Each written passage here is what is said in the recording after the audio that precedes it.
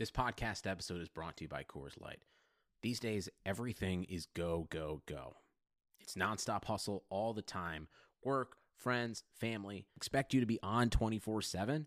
Well, sometimes you just need to reach for a Coors Light because it's made to chill. Coors Light is cold lagered, cold filtered, and cold packaged. It's as crisp and refreshing as the Colorado Rockies. It is literally made to chill. Coors Light is the one I choose when I need to unwind. So when you want to hit reset, reach for the beer that's made to chill. Get Coors Light in the new look delivered straight to your door with Drizzly or Instacart. Celebrate responsibly. Coors Brewing Company, Golden, Colorado. This should be played at high volume, preferably in a residential area. Ladies and gentlemen, it is showtime! Oh, no. Oh, yeah! I finished these fights. Give me a hell yeah! Top Rope Nation. Learn to love it. It's the best thing going today. Hey everyone, welcome back to the Top Rope Nation on this chilly February night as we try to get you ready for this Sunday's WWE Elimination Chamber pay-per-view event. My name is Ryan Drosty, and I am joined here by Justin and Kyle as we get you ready for the pay-per-view, possibly get you ready to win some money. But more on that here in just a second. We'll tell you how you can make some money off of the Elimination Chamber on Sunday night. Play along with us right there at home during the pay-per-view. But honestly, guys, before we get to that, maybe I was a little easy on the weather because it's a little more than chilly out here, at least here in the upper Midwest in Iowa, Justin. It's more of a, I don't know, freaking hellscape outside. How's it going across town, Justin? Yeah, it's been brutal. I've only had to shovel for about 2 hours this week, so I guess that's a little bit better than last week. But yeah, it's just brutal. Yeah. The air hurts your face. Yeah, man, I'm living like on the edge of town now, and the wind is crazy over here. We gusts like 40 miles per hour last night. Had my whole driveway all cleared out. I get up this morning. I'm not kidding you. The snow is drifted on my sidewalk 6 feet tall. And I know by like on the edge of town, by the way. Yes, the boss. That is the best Bruce Springsteen album, Darkness on the Edge of Town. Yeah, sometimes it's pretty dark out I here. I like that take. Good for you. That's a good, strong take. I love Bruce Springsteen, Darkness on the Edge of Town. That is probably my favorite album. Easily, yeah, it's definitely my favorite Boss album, followed by Born to Run, I would have to say. But it is pretty dark out here on the edge of town and very windy, as I said. And I know the city codes say you got to clean up your sidewalks in the winter, but I am not touching that 6-foot drift. They're going to have to deal with it. So if I get fined, I get fined. Kyle, how are you doing? Sounds more like global cooling, am I right? I'm going to hold this snowball right here. How can there be global warming if it's snowing outside? I don't understand. I hope everything you're saying is coming for us, because it was a little chilly, but I don't know. Took the daughter to the Natural History Museum today. Nice. And it wasn't, but it's not horrible here. You mean professional wrestling exhibits at that museum? That's sad. There should be. It's sad. It's bad, but it's also bad that it's like letting her run. They have a playground there, like in the basement. And I was like letting her run around while I was checking Twitter for all the latest in wrestling news and stuff. While randomly looking up and screaming, "Don't do that!" Follow him on Twitter, guys, at TRP Kyle. You can follow the show at Top Rope Nation. And for those of you that are just tuning in, you got a lot of new listeners last couple of weeks. Stick around with us. Subscribe on iTunes if you're watching here on YouTube. Definitely hit that subscribe button. It helps out the show.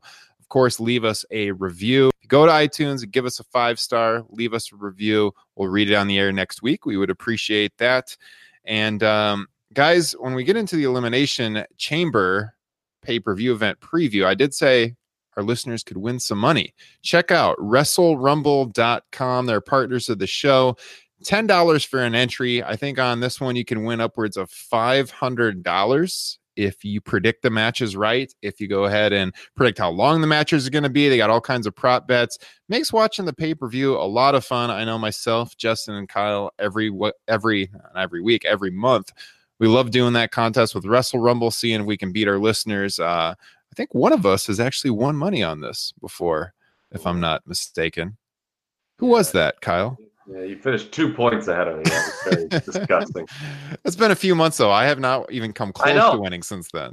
Yeah, it shows what we know. Yeah, I think Kyle has placed at least since then and won some MVP points. So, yeah, check it out, Wrestle Rumble. Also, check out the Twitter account this week at Top Rope Nation. We will be giving away one free entry for one of our listeners, so you can stay tuned on Twitter heading into this weekend to see how you can enter for free. It's a $10 value. So, guys, before we get to the Elimination Chamber preview, there's some topics we wanted to touch on. I think first of all, we got to talk about this Becky Lynch Charlotte angle from Monday night in particular, because overall, when I was following the show on Twitter, speaking of Twitter, most of the comments were pretty negative about Raw, and I had it DVRing, and I was like, I'm not really having a lot of motivation to watch this show, but the Becky Charlotte stuff really got everyone talking, and I know Kyle, Mr. Kyle Ross in particular, had some strong feelings on what happened on Monday night because he hit me up with a text message the next morning that was pretty entertaining. So take it here, Kyle. What did you think of Monday night? I thought the angle was great. But the subsequent reaction from a large portion of the online community had me wondering if people have just lost their damn minds and even remember what wrestling is. So let's rewind to last week. I said on this show, and I still feel this way, it honestly was a moot point whether they did Becky versus Ronda straight up or they made it a three-way with Charlotte, because the end result is the same. We're getting what we want, people. Becky Lynch is going to win in the main event of WrestleMania. It's going to happen. But if you looked on Twitter, and at first I wouldn't have known because most of my feed, I've curated it pretty well, was just people mocking the terrible takes. But then I started like seeing the retweeting coming in. You would have thought people forgot what a professional wrestling angle was. It's true. And I don't use the term embarrassing lightly, but I'll use it in this regard because you have all these people who think they're smart. They read online. They think they know what goes on behind the scenes. Yet it was just so embarrassing. Like, do they even understand how wrestling works? Like, I just don't, man. Like somebody tweeted JR. I just don't see how they get Becky back in that match. They took her out with the suspension. Do you not think this Ric Flair birthday celebration they've been randomly promoting for the last 3 weeks is going to turn into an angle with Becky Lynch? By the way, does WWE have the discipline, do we think, to hold Becky off TV all next week, meaning pay-per-view, Raw, and SmackDown, to really make that mean something? Because, right, she's obviously coming, interrupting that segment, and then that will lead to a match with Charlotte at Fastlane, which has been advertised locally here in Cleveland. Mm-hmm. Well, before we get into that, Kyle, for those of you that didn't see it or don't know what we're talking about, I would hope for someone listening to a podcast that they would have known this thing. Well, summarize what's the main argument here that people have with what they saw Monday night? What do you mean? What's the problem? What's the problem people have with all right, so Charlotte gets put in the bench, and people are like, no, this isn't like a heel. We get it, because, all right, let me back up. Charlotte is this is a very 2019 wrestling in a nutshell thing, right? Because Charlotte being put into the match is to draw more heat based on people who think, WWE is going to try to shoehorn Charlotte or, might have Charlotte win. That's a wrestling angle, folks. Like, an angle, by definition, is because people are like, well, the promotion's just trolling us, man. They're fucking with their most loyal fans. An angle, by definition, is the promotion manipulating your emotions. That's what pro wrestling is. Yeah. So, and I want to go back to something Justin said last week, because I think it's very instructive. Okay. Now, I disagreed with him to the degree which they could lose the crowd or there could be apathy. But he made a point, and it was a good one, I think, that if you just run Becky Ronda straight up, okay, and you don't do any of the Charlotte stuff, okay, you've got 7 weeks of television still until WrestleMania. What are people going to – people are going to get bored. And the thing that people say they want, how much do you want to bet that when WrestleMania comes around, the angle will have already peaked weeks in advance, and they're going to be bored with it, and they're going to think the results too predictable. So, to me, there's a lot of legit criticisms of the WWE. We'll get into them later on, perhaps some of them. But the WWE's kind of fucked if they do, fucked if they don't. Can they not even run angles anymore? Because the stupid part of the fan base gets offended at the idea of being manipulated, which is what wrestling is. I mean, do people need their fucking hand held by the newsletters to understand an angle? It's embarrassing. Kyle Ross is fired up tonight. I'm loving this. It was an angle. You're supposed to be mad that Charlotte. If you're mad, you're getting word at Charlotte being thrown into the match. They're doing that to get you mad. If you're getting mad, what they're doing is actually working. Yeah, I agree. I mean, this is the entire story of pro wrestling, is it not? Like the cards being stacked against the babyface, and somehow the babyface prevails in the end. I didn't just think of this. I thought it was earlier in the week. One thing that's interesting is the inclusion of Charlotte. It's very clear that they're not going full on heel with Ronda. From Vince's comments at the end of the show. Yeah. I mean, Ronda's going to kind of be like the tweener, where she's got, heat with both. And now that's the story. Because remember, going back, Charlotte being in this match does have storyline sense. It's not like they just pulled this out of left field. Mm-hmm. Charlotte, Ronda had the match at Survivor Series. Ronda cost Charlotte, just like Becky in that TLC match against Asuka. They had words. Charlotte and Becky obviously has been, arguably the hottest feud in the promotion since August, since they kind of initially bungled that turn, but then they've got the pieces in the right place. And by the way, is Charlotte's character now, I mean, with that promo on SmackDown, which I thought was absolutely tremendous personally, Charlotte her character is exactly what it should be right now. Yeah, we talked about that on the show for a long time, that yes. Charlotte needed to be a hardcore heel. Yes. Everything, I believe we even went this far. I know I've said this before. Everything that the audience who thinks it's smart but isn't projects onto Roman Reigns is just as true about Charlotte, if not more so. So here's another thing with this dumb audience, okay? With the character they're presenting Charlotte, how Charlotte's being presented, is exactly how you want Roman Reigns presented. Yeah. To your point, I think we did have an episode titled Charlotte Flair, also known as Roman Reigns, a couple months ago. Yeah. And so, I mean, there is an argument still to be made, and I'm not going to dismiss it, that maybe it would be better just to beat Ronda one-on-one. Because, the idea, if you want to, because there was a fascinating, it wasn't a debate because it's just one person brought it up, Alan Cheapshot, who puts a lot of good stuff on Twitter. He talked about taking Becky from being someone who's very, very over and making her into a draw. Now, obviously, her access did well, but, a draw, where her segments are consistently higher rated than everyone else's and stuff like that.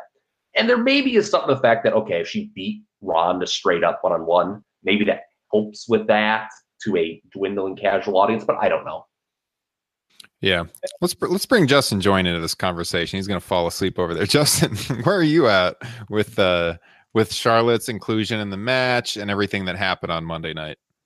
I'm very angry that they inserted her in the match, and I'm concerned as to how they're going to get Becky back in it. I mean, Justin Join is the voice of the voiceless here on this podcast tonight. I just don't get it, man. How is she going to get back in? I mean, she's suspended for 60 days. There's no way it's going to happen, guys. This is written in stone. Remember when Vince won the Royal Rumble in 1999 and Stone Cold just never could find his way to get revenge on The Rock, man? That sucked. Oh, man. Yeah, go ahead. I was gonna say, somebody was made, because all the I don't know if it was just for clicks and this, Ryan, you're a little more versed in this than me probably, but people were writing these headlines: Becky Lynch pulled from Mania main event in favor of Charlotte. People writing it like it was a storyline, as if it was a news item. Yeah. And people were joking if these sites were around in the year 2000, Big Show is set to main event WrestleMania against Triple H. Yeah, it is kind of a weird balance with that, I will say, writing a comic book, because you don't want to sound like you're writing in storyline mode, but sometimes, I don't know, you have to sell the storylines. It is this wrestling journalism, there's this kind of weird balance you have to strike. Yeah. I know exactly what you're talking about. Right. Where it came off as real life. Yeah. Go ahead, Kyle. I just want to ask Justin this, or you as well. If this is 20 years ago, it's absolutely going to be just Becky and Ronda in a one-on-one scenario, because you don't have to deal with, there's 2 pay-per-views between Rumble and Mania, which doesn't help, and all this time.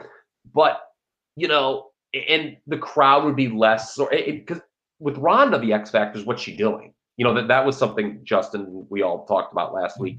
Ronda, what appears to be an impending leave of absence from the WWE, kind of would only make a one-on-one result more inevitable to the audience. And you risk maybe, you risk that apathy.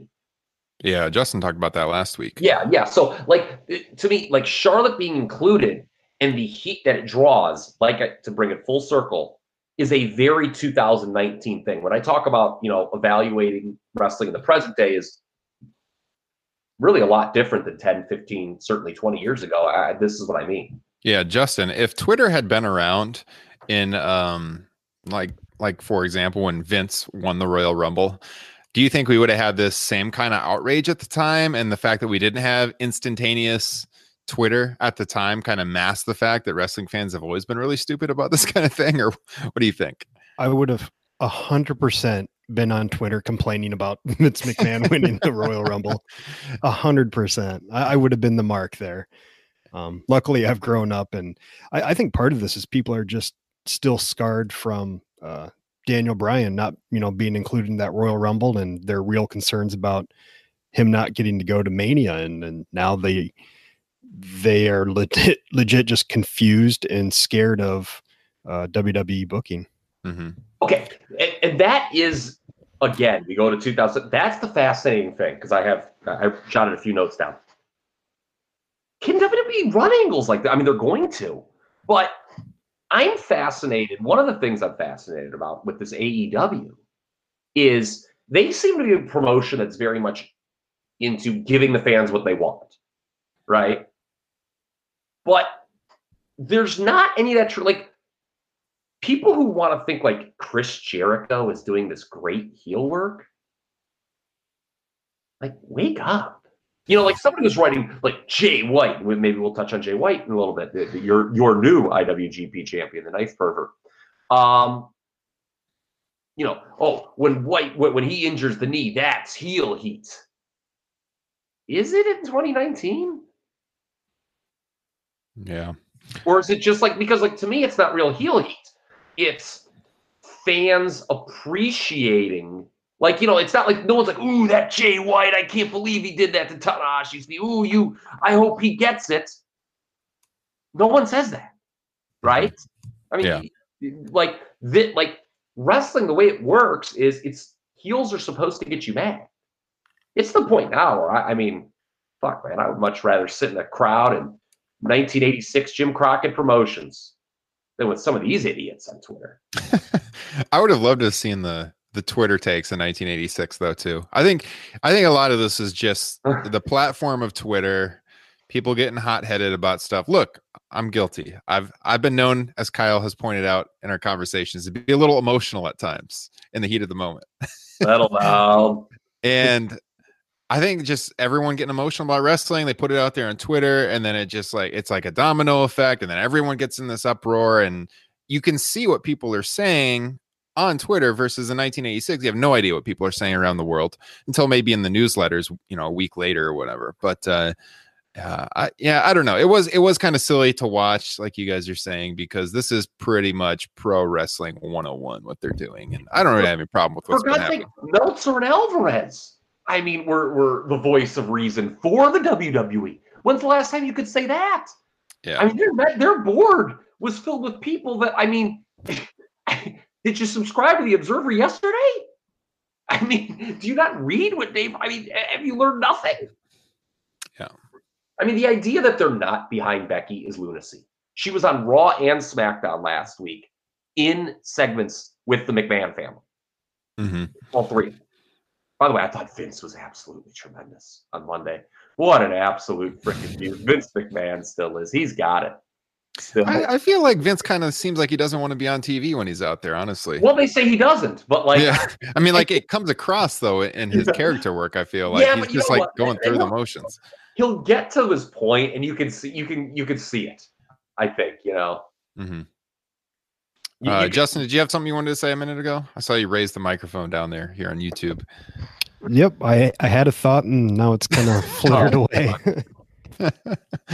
Well, before we get to Elimination Chamber, a couple other topics we wanted to hit on. Kyle mentioned Jay White a second ago. So Jay White is the new IWGP heavyweight champion, defeating Hiroshi Tanahashi. And this gets into kind of an interesting comparison, or not really a comparison, but parallel with AEW, because as we talked about last week, we got Kenny Omega in AEW now. However, Kenny Omega's AEW contract does allow him to work New Japan Pro Wrestling, which I thought was pretty interesting. Now, Kyle, you've been pretty vocal in the show here in the past that you're not a big fan of Jay White, not a huge fan of his work.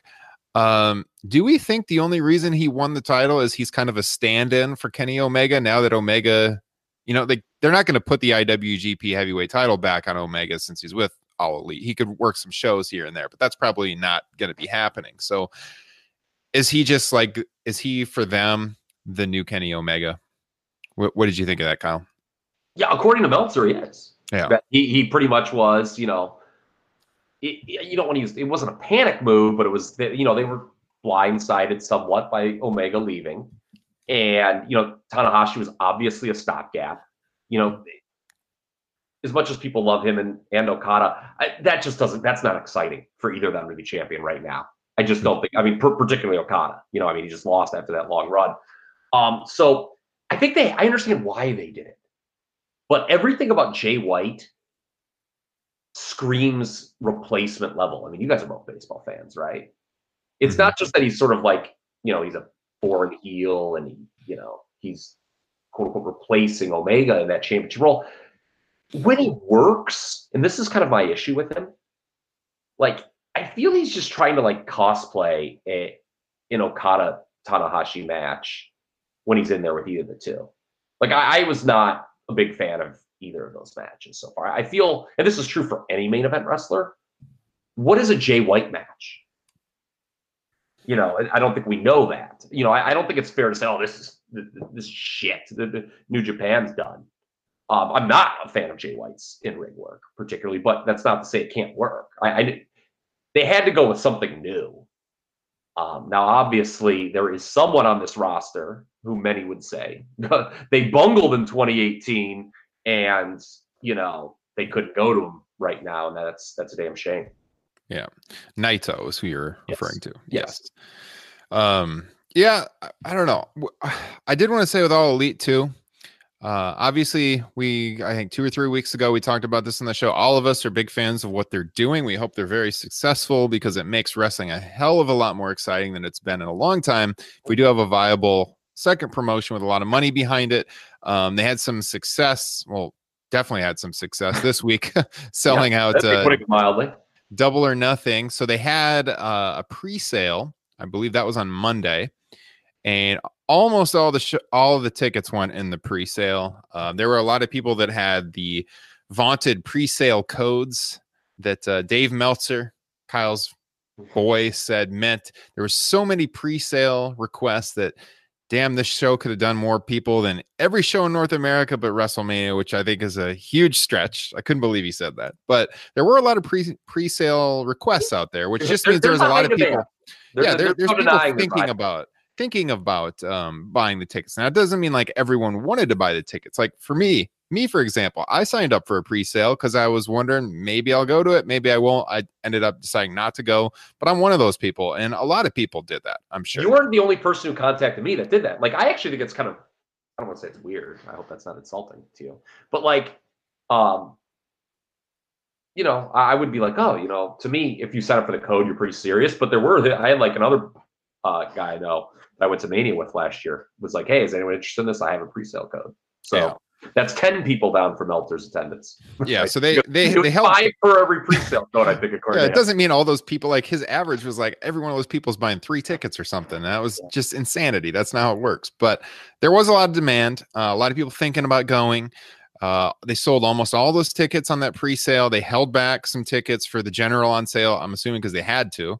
And then the very limited, I actually logged in on the on sale today to check it out. And there was only a few sections that were even possible to buy that they had listed before they went on sale. So very few tickets today, and those all went within 4 minutes and they were gone. So I guess technically they can say they sold out in less than 4 minutes. Most of them went in the pre-sale. So they're going to have close to 15,000 fans at the MGM Grand, which is awesome. Now, the true story for AEW will be, can they do this on a consistent basis? Because right now you have limited shows. Everyone's jacked for them. A lot of demand for that one event. When they start rolling out the weekly or semi-weekly events later this year, that'll be the true story when we see what kind of a draw the promotion is at that point, Kyle. And that's why I actually think, I'll challenge Meltzer on this one. I think them running smaller buildings at first is actually a smart idea because it's going to keep the demand there. Because the people who didn't get in are going to still want to go. If you ran some huge thing, let's say they drew 40,000. Let's say Meltzer's right. Let's say they actually could draw 40,000 crowd. How many then of those people are going to be willing to come back the next time? There's probably a good amount, but you're not going to get 40,000 again if everyone got in the first time. It's kind of funny too, because Dave was the guy that said they couldn't draw 10,000, and that's why they did All In. And now he's reversed from they couldn't draw 10,000. Now they can do 93,174. This is the WrestleMania promotion now, so we will see what happens. But I don't know if any of you guys have any. My hat's off to them. Yeah, I'm a big fan of what they're doing. I hope it's tremendously successful. I'll be watching the show here at home for sure, and I would like to get to a All Elite Wrestling show at some point in the future. When they run Chicago, the Sears Center again, I would say very good chance that I would try to go to that show. Justin, would you be interested in heading to Chicago with me?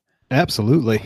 Yeah, I think there was I think I read something about maybe like the sequel to All In would for sure be there in the fall. So we will see, but maybe we can have a Top Rope Nation convention in Chicago. Chicago's kind of a good meeting spot for us. That's true. Ohio, Iowa, kind of right there in the middle. So we'll stay tuned for that. Anything else we wanted to hit before we go into Elimination Chamber? We should offer condolences to the family of Pedro Morales, should we not? Yeah, Pedro Morales, WWE Hall of Famer. 1995, he was inducted into the WWF Hall of Fame at the time. I think the third class. Yeah, that's right, because 93 with Andre was the first. And so yeah, definitely condolences to a legend. I've seen, a few Pedro Morales matches in my life, but not a ton of them. But I have respect for what he did and kind of paving the way for the industry. And 76 years old, I believe I read. Yeah. When Bruno passed, I think it's not even disputable that pre-Hogan, most important guy in the WWE, then WF, 3 Ws. There. Pedro Morales is an argument for number 2 with Bob Backlund. Yeah. Oh, yeah, for sure. I would agree. Justin, any thoughts on Pedro Morales? Nope. Rest in peace. All right. Giving him the Undertaker treatment. Here we go. That was bad taste. My bad. Yeah. No, but for sure. Rest in peace. A legend of the sport for sure. So let's get into this Elimination Chamber preview. Let's get the listeners ready. Again, you can win some cash on this show through our guys at WrestleRumble.com. And we're just going to, like we usually do with these pay-per-view preview shows, go through it match by match, thoughts on the storylines leading up to the matches, and who's going to win. I'll just take it around the horn here. So usually these shows between the Rumble and Mania are kind of hit or miss. Sometimes they're pretty good. Other times they just feel like placeholder shows. This one, I don't know. What is your excitement level heading into the Elimination Chamber, Justin?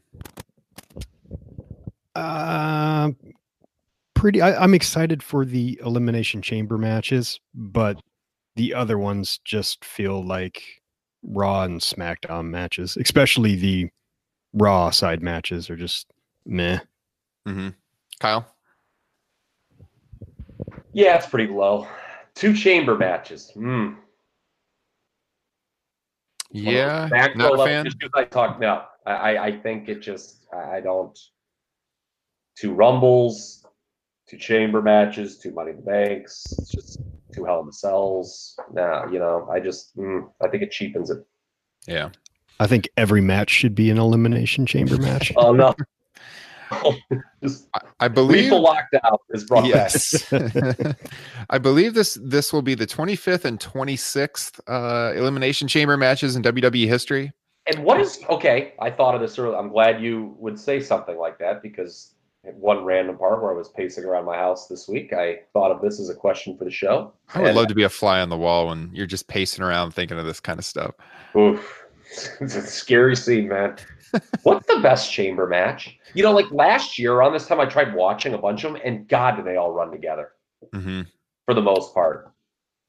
I'm not sure I could answer that. I mean, honestly, I like the first one. I knew because it sort of sticks out. Fresh. Yeah. It's fresh. Michael's his only championship victory in his comeback between 02 and 2010. Although he wore the worst tights he ever wore. I put that out on our Twitter page last night. My God, I don't know what those brown tights that were apparently unfinished he wore in that match. But no, it was so unique at the time. It was at Survivor Series, by the way. Elimination Chamber didn't become a standalone until like 2010, I believe, as its own pay-per-view. But you're right, Kyle. They all just kind of run together. I don't know that I could. It's like the Money in the Bank matches we talked about. And, I liked the 05 one from New Year's Revolution in Puerto Rico. Remember that? What a random pay-per-view that was, where they were really kicking into that Triple H Batista storyline.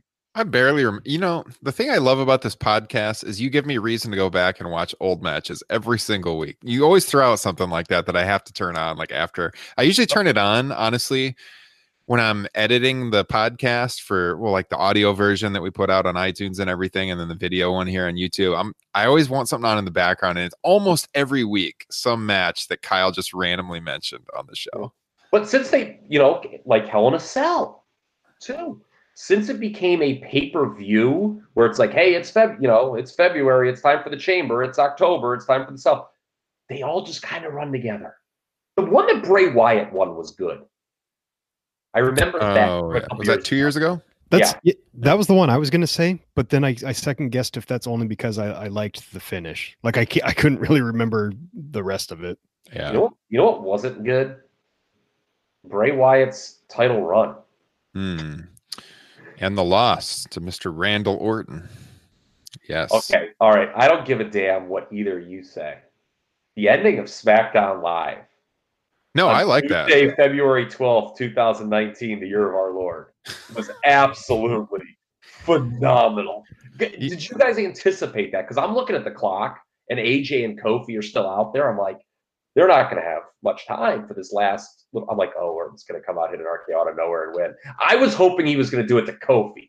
Give me some, but then again, online, the folks on Twitter, what are you doing, man? You're burying Kofi. Oh my God, that was the Kofi Kingston show. They couldn't have hardly put him over any more strongly than they did. Well, not according to some of these jabrones. But you got to leave these people wanting for something more. Like, I don't get what people don't know. So now you got to wait to see Kofi and Orton for the chamber, right? If you want to see those two go at it, wait for this Sunday. So I don't know, man. Apparently, just got to give the people right what they want when they want it. Yeah. No such thing as angles. All right. So let's start out with what's surely going to be on the kickoff show, which again will probably be in the running for match of the night, and that's our Cruiserweight Championship match. So we got Buddy Murphy defending against Akira Tozawa, former champion himself. Took some heavy shots at Pac, by the way, on 205 Live this week. What's that? He kind of pot-shotted, Pac. And he was one of the few people that beat him during his run a couple years ago. Yeah, that was referenced. So, that was what a beaut. So I was doing some research. I don't believe Tozawa's ever been beaten by Murphy in a one-on-one match. So it's interesting. I don't see them taking the title off of Buddy Murphy at this point, but it should be a really good match. Justin, thoughts on this one? Yeah, I don't think it's time to take the title off of Buddy Murphy. I'd wait to do something at WrestleMania. But my question to you guys is like, what 2 or 3 guys? Who's next in line for that title? That's a very good question. There is a dearth of contenders right now on 205 Live. With some guys getting moved around. Leo Rush, from his tweets makes you think that he's leaving the show entirely. Mustafa Ali, obviously, now on SmackDown. Somebody brought the Death Valley Driver account tweeted this, and I completely agreed that if there wasn't such a negative connotation to cruiserweight, Chad Gable would be a great fit in that division, because he's never going to get seriously pushed on the main show. He fits, and he kind of gives you there's a different presentation with him than a lot of the other guys. And I think Chad Gable, Buddy Murphy, obviously would be a banger. Mm-hmm. I don't know, Justin. That's a really good question. We know it's not going to be Kenny Omega, right, Kyle? Would have been a great hand on the program. I wanted, selfishly, I kind of wanted him to do another match with Humberto Carrillo. I thought him and Murphy, that was a pretty good match, and I really like Humberto.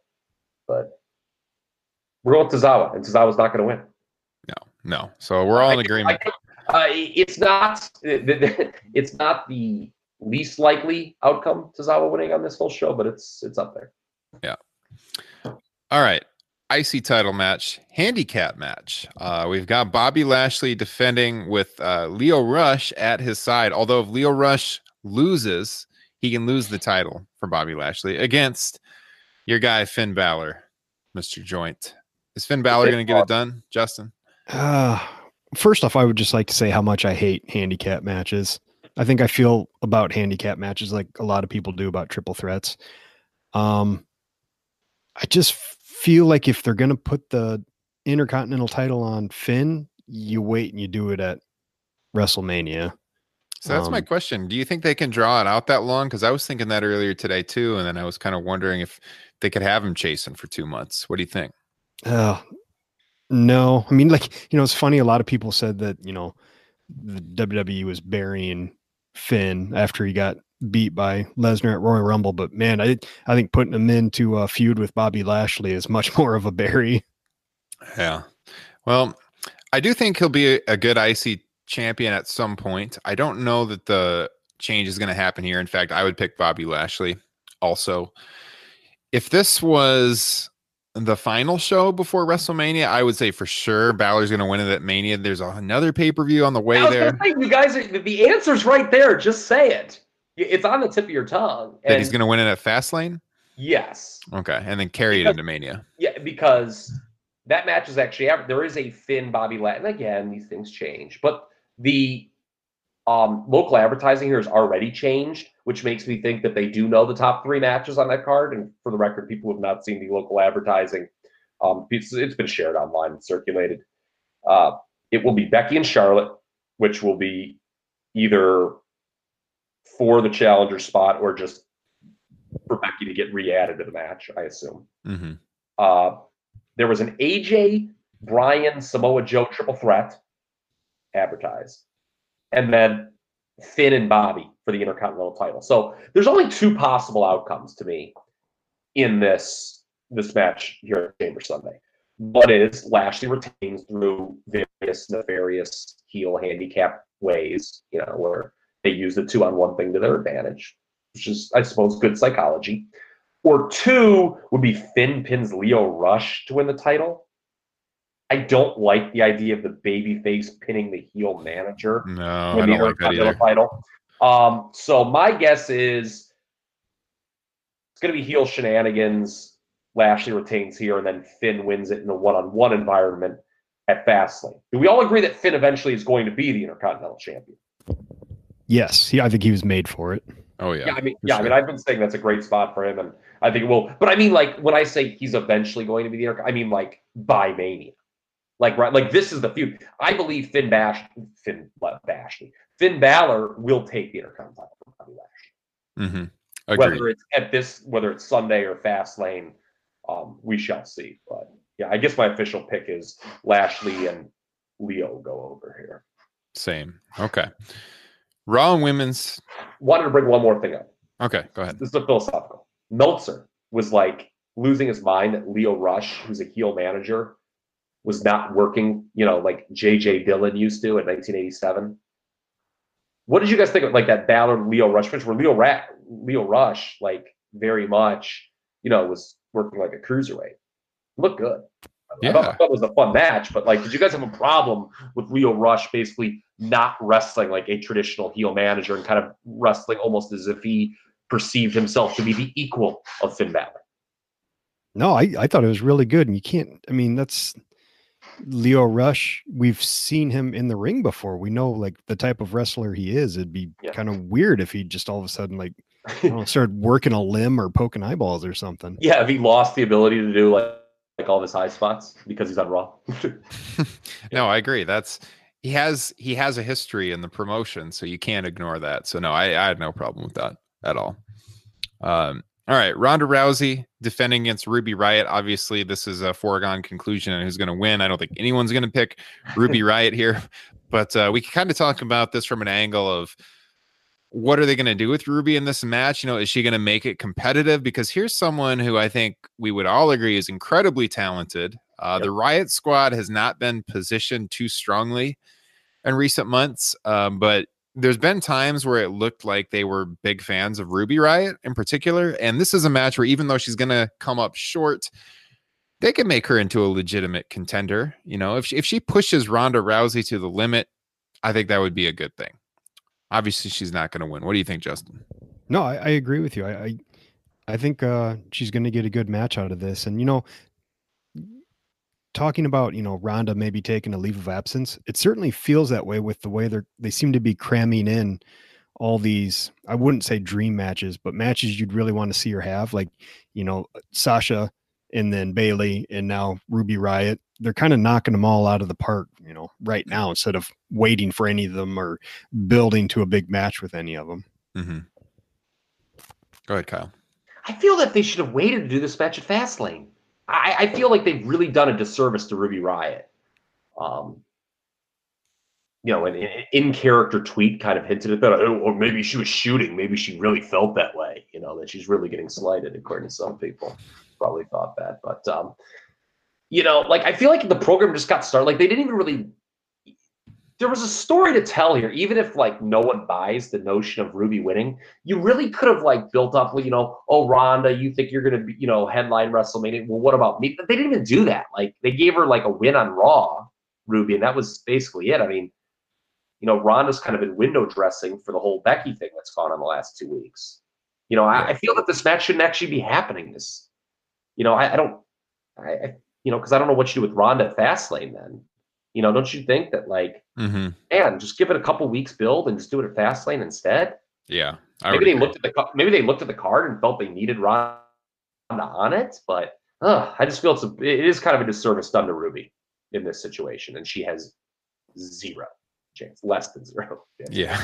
I alluded to it earlier that Tozawa was not, the least likely winner. Ruby Riott is the least likely winner. Yes, for sure. Okay, so let's now go to Braun Strowman and Baron Corbin for one of the most meaningless matches of the night. I'm not sure anyone's invested in this one at this point. Braun Strowman just really is not as special as he used to be, and that is unfortunate. They should not have inserted him into that world title picture if he wasn't going to win it. We all three of us, and who was with us on the post show for Money in the Bank? I think it was just us three on that one. Wasn't there a good friend Bill Matz from the City of Brotherly Love? I feel he was on that. He might have been. He was on one right around that time. We got to get Bill back on this show too. By the way, Bill, if you're listening, what shout hockey out. Analysis he gives, by the way, on Twitter. By the way, Broad Street Hockey, check him out. Yeah. We were all in agreement, man. Braun is someone who should exist. I mean, I've said this probably 72 times in the last 6 months. He should exist outside the world title picture. There was an argument that once Roman had to leave, Braun could have been a stopgap champion. Instead, they chose to beat him. He hasn't got that win back yet. I assume it's going to happen in Saudi Arabia against Brock Lesnar. I would hope he gets that win. Because at least then with Saudi Arabia, as disgusting as that whole situation is, at least they have the money to pay Brock to do a second job out the door. But that's the issue with Braun to me, because you're right. He has cooled, and it's because they inserted him into a world title picture, and he did not win the title.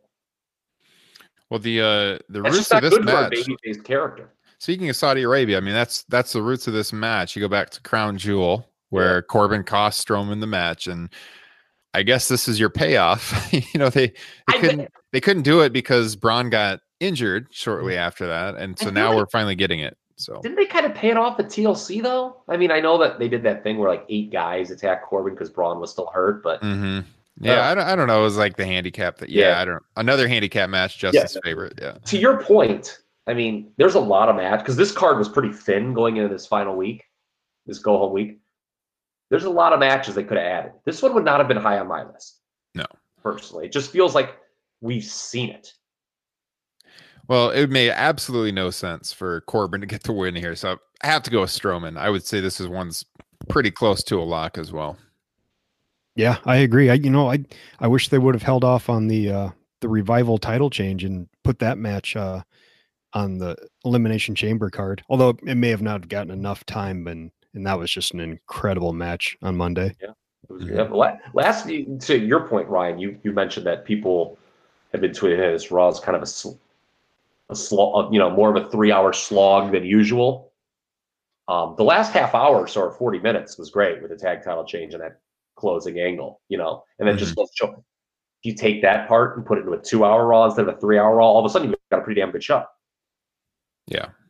3-hour Raws, they're not going away, but it's tough to make them good. Yeah. So you're going with Braun too, I assume, Kyle. Yes. All right. Dear God, they can't. God, we would hope so. All righty. So Miz and Shane and the Usos, the SmackDown tag titles. So I got to assume that they're going to plant the seeds for this Miz Shane WrestleMania match, most likely pretty soon. They're going to drop the titles before Mania. Could be here, Fastlane. I think I'm going to go with the title switch right here with the Usos winning. I thought the Usos were really good on SmackDown this week. Again, as Kyle would say, one of the top 10 tag teams in WWE history. Maybe you would go top 5. Oh, yeah, I'd go top 5. Yeah. I'm going to go with the Usos winning the titles here, and we get kind of the start of the slow build towards Miz and Shane. Mr. Joint? I think they hold off for a little bit, build the togetherness just a little bit more before they do the breakup. So I'm going to go with the awkward pairing of McMiz. Okay, Kyle? Will we be able to bet on how many MMA moves Shane McMahon does in this match? At least half his offense. Okay. Yeah, they're going to Miz and Shane are eventually going to break up. Man, this is not my deal, but people are into this, I feel. I feel like I'm in the minority with this Miz Shane pairing. Like, it's just like, I don't like the Miz as a babyface. Like, I don't think he's effective in that role. I just think he's such a natural heel, but people are into it, so God bless them. Isn't this match going to tell us perhaps a lot about the Usos' future? That is the story to me. Mm-hmm. The story behind the scene, because they want to keep them. Oh, yeah. You probably put them over here, because remember the Usos made a big thing, and, some people will raise their eyebrows. Were there Usos? Were the teams ever? What have they done? And, they've only been on the WrestleMania card, once? You smell what The Rock is cooking? That's The Rock raising his eyebrows, holding up to the camera there. There we go. But you know what I'm saying? Like, to me, if you want to keep the Usos, you put the titles on them and you get them on that Mania card. But if they lose here and they're like a non-factor at Mania, let them AEW rumors begin. And, if there is a little logic to the Usos leaving. If there was somebody who it makes a lot of sense to leave the Usos, like, where's the upward mobility really as a tag team for them? And man, I think a lot of people could really find out how good they really are in the pantheon of WWE teams. Ironically, if they left WWE and worked the Young Bucks, I think people can appreciate a further appreciation for their WWE career if they left. Mm-hmm. All right. So who'd you get for your winner then? You think they're going to do it here? Kyle? Not a lot of title change. I mean, we're obviously guaranteed one new champion in the women's chamber, but what do I want to pick here? Because I don't know. It's all about whether or not they're going to retain, like, the company's going to retain the Usos, I feel. If Miz and Shane don't drop it here, who would they drop it to? We know when. It could be Fastlane, but, like, who's the other option that they could drop it to? I mean, I guess I see nobody on that heel side. I mean, I guess it could be like anybody. It could still be the Usos just later on. Yeah. Okay, that's true. Yeah, I mean, it could just be in a rematch or something. Yeah, like on Smack. I mean, it's not like the. I want to say they're going to hold off. I'm with Justin. I think they're going to hold off on the turn, and Miz and Shane will retain. All right. So for the record, I think we've all said so far pretty much everyone retaining their titles. So I think I'll stick with this one. This being a title switch on this show, and that will be the only title switch to tell you where I'm going on the later main event. But we'll get to that here in just a second. But let's go to the women's tag title, the inaugural women's of this era WWE tag team champions, because I believe the WWF had women's tag team champions way back when. But of the WWE Rumble era, 80. their first women's tag champions. Yeah, Rumble 80, or you can watch. Actually, there was a good Madison Square Garden match between the Jumping Bomb Angels and the Glamour Girls. Late '87, you can watch. Legit, it was good. They were doing power bombs, man. I remember talking about the Jumping Bomb Angels on this broadcast before. Actually, there you go. All right, so this one is a little more difficult to pick, I feel like. And I've kind of been going back and forth on this. I see three possible teams I could see winning it. Oh. Same here. Yeah, everyone's picking Sasha and Bailey. It seems really obvious, so I'm not going to pick them. Kyle, let me go to you first. What are your thoughts? Okay. Let's see here. You're going to use me to maybe make your pick. So let's talk about Sasha. Don't Bailey. give yourself that much credit, my friend. Let's talk about Sasha Bailey because, I think the booking, regardless if they win, revolves around them because either they win here, which seems predictable, or you have them chase whoever wins. That was my thought. So of my third team that I thought I was possibly considering, because I only got two. Mandy and Sonia. Okay. But the reason I'm not going to go with them is because then the titles are on the different show, and I do think that Sasha and Bailey are going to be a focus. So this is why I'm leaning towards the team of Nia and Tamina right now, with Sasha and Bailey chasing. I agree with you. My God, what just happened? I dare David Vix's best friend Corey Graves to say something. Oh, I was wondering if that was going to come up. This is the first Snuka to hold gold in the WWE. I wonder if he's got the balls to say that. Tamina Snuka's very bad, by the way.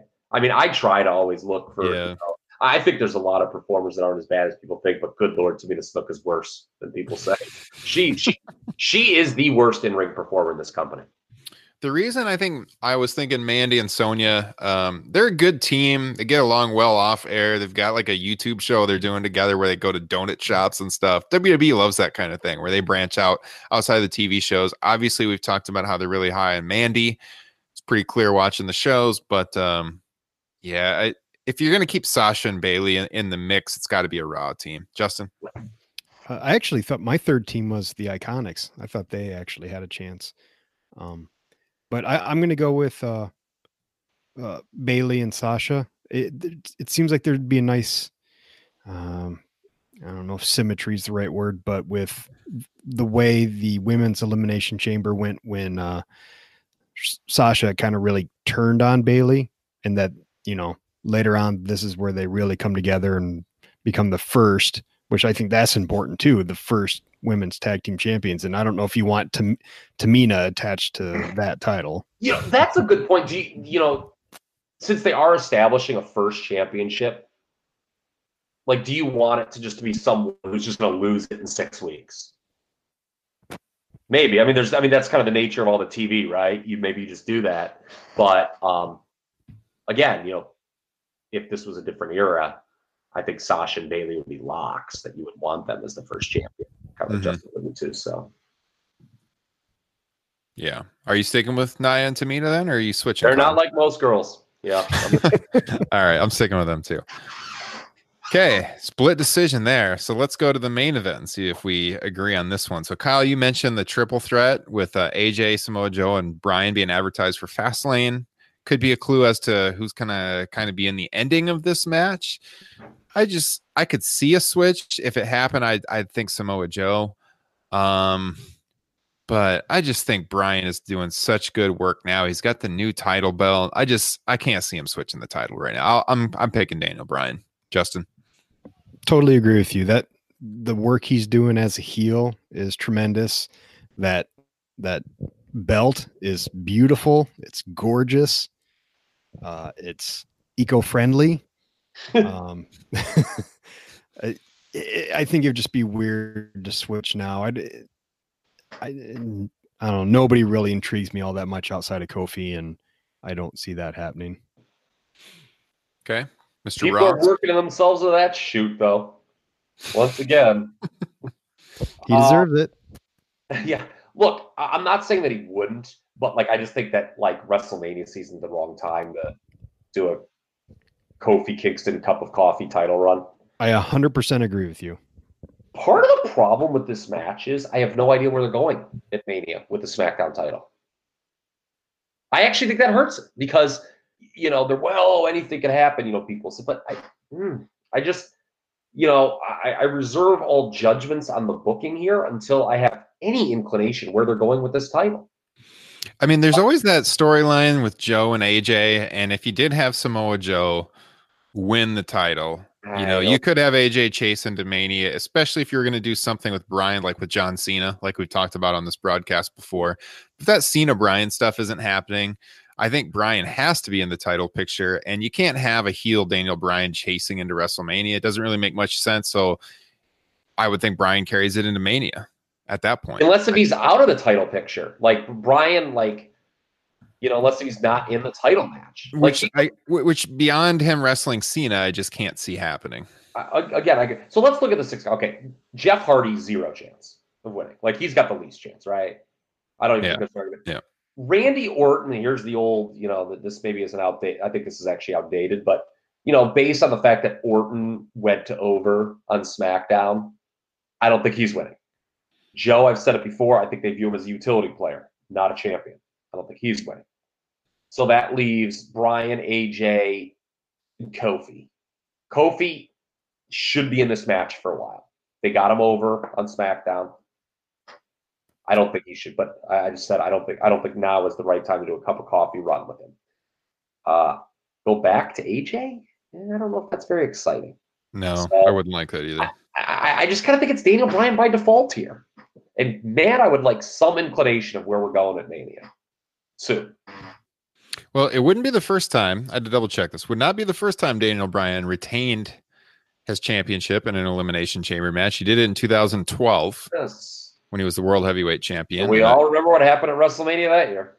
So, yeah. So I think, are we all in agreement Bryan's retaining then? I thought someone would go for a surprise here, but nobody? Everyone, Bryan?